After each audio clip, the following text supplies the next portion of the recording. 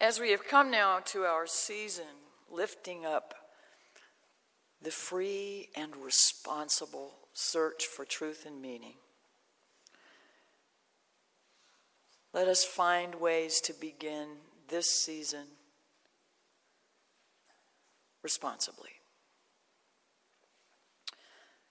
Much of our looking, much of our seeking, no matter how much of it we do through information input, conversations, the things that come to us from the exterior world, much of it must be done in an interior way.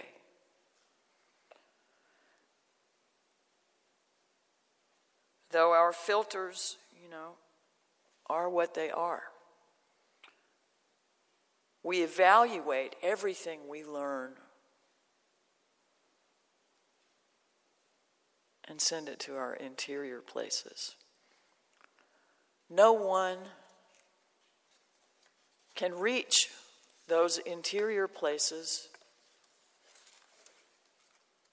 but us and that from which we come.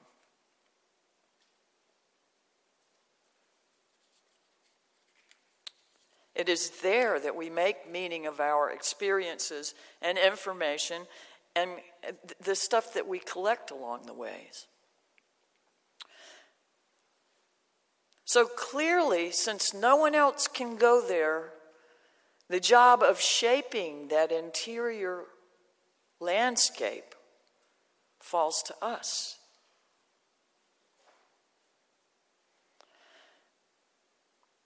Along our ways, there are sometimes experiences and thoughts and feelings that become like tiny splinters beneath the surface of our lives. Things that perhaps we try not to think about, particularly try not to think about, because either we're ashamed of them, we're embarrassed by them, confused by them, or in some way or other we feel that it's beyond our control, and that the feeling of being out of control is something that we can't manage. From avoidance, denial, or neglect, these tiny, tiny ideas, which are foreign to the image of God, we are told in the Christian tradition we are made in, foreign to our own true nature and beautiful spirits. Ever so slowly, these tiny foreign objects become like infections that begin to poison the whole system, to misshape our interior landscape. If this is where we make meaning, isn't it important that we keep it as free from distortion as possible? To begin our search responsibly, we must make sure that the tools with which we are navigating are as true as they can be. Impediments to the guidance of the transcendent mystery and wonder can foil our efforts.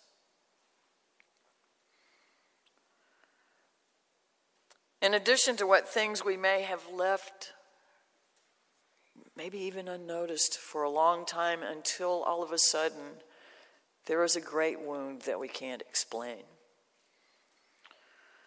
Perhaps there are also things we carry around intentionally in us that we cannot let go of. Whether from what we feel to be righteous indignation, or anger, or pain, or maybe fear, because the way that we have come to understand ourselves is so founded on whatever this is.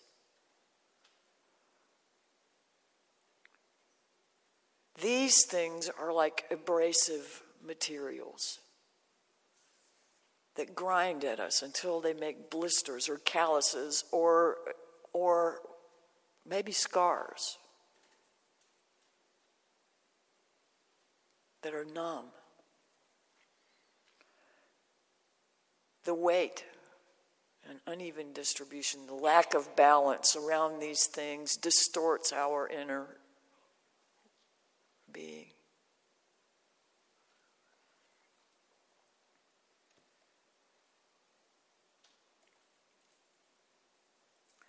Remembering that this is our interior world, we cannot blame someone else for what goes on here.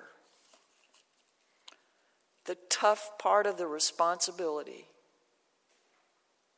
is that we make the ultimate decision.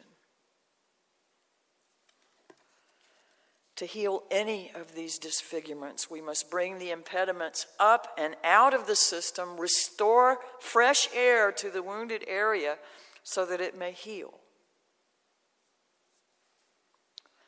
For the last 2 weeks, you've had these handouts to take home, to give just a little thought to what kinds of things you might want to be shed of, cast off, get rid of, move from those places where they become infected in our lives. Weaknesses, disfiguring.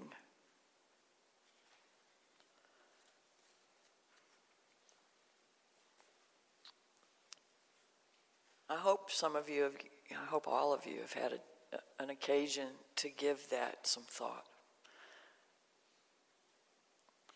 Regular house cleaning, interior house cleaning, personal house cleaning of this sort is necessary for spiritual health. It's a part of the Jewish tradition of the High Holy Days, which have just passed, between Rosh Hashanah and Yom Kippur, to work for atonement and reconciliation, to become reconciled with God, to become reconciled with your neighbor, and to become reconciled with yourself. Through confession, or the sacrament of reconciliation, it has long been a part of the Catholic tradition. Now, we're not doing confession here. No worries. And I keep saying that if we did, I would be the perfect person to do that to, because I can't remember anything.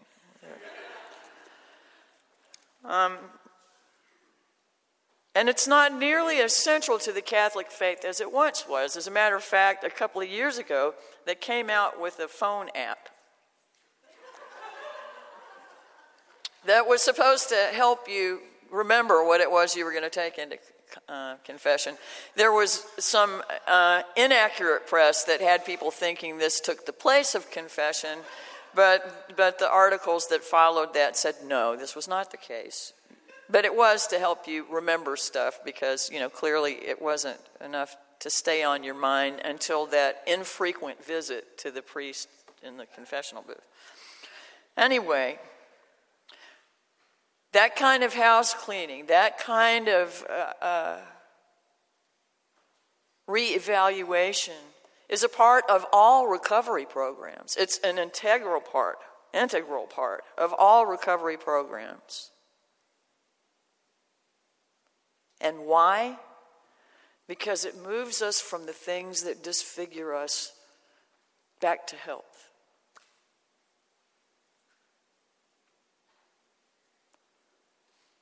But it can be kind of daunting to look at ourselves.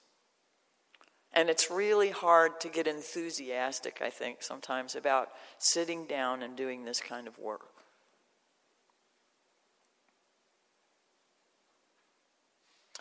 But may God, who we know in so many ways, fill our hearts with the courage to look honestly within and be willing to release that which stands between us and the splendor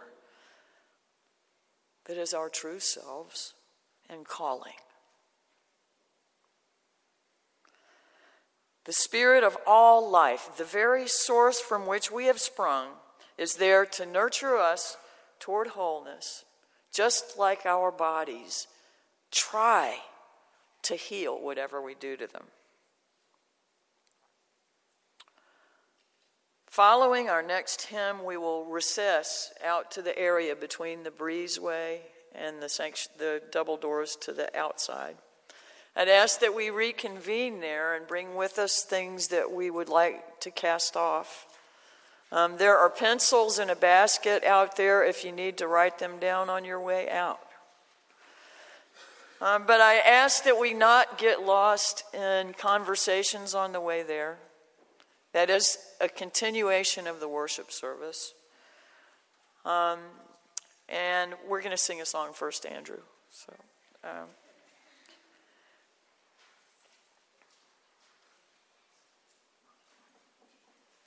with every courageous step towards wholeness, your burden is lightened.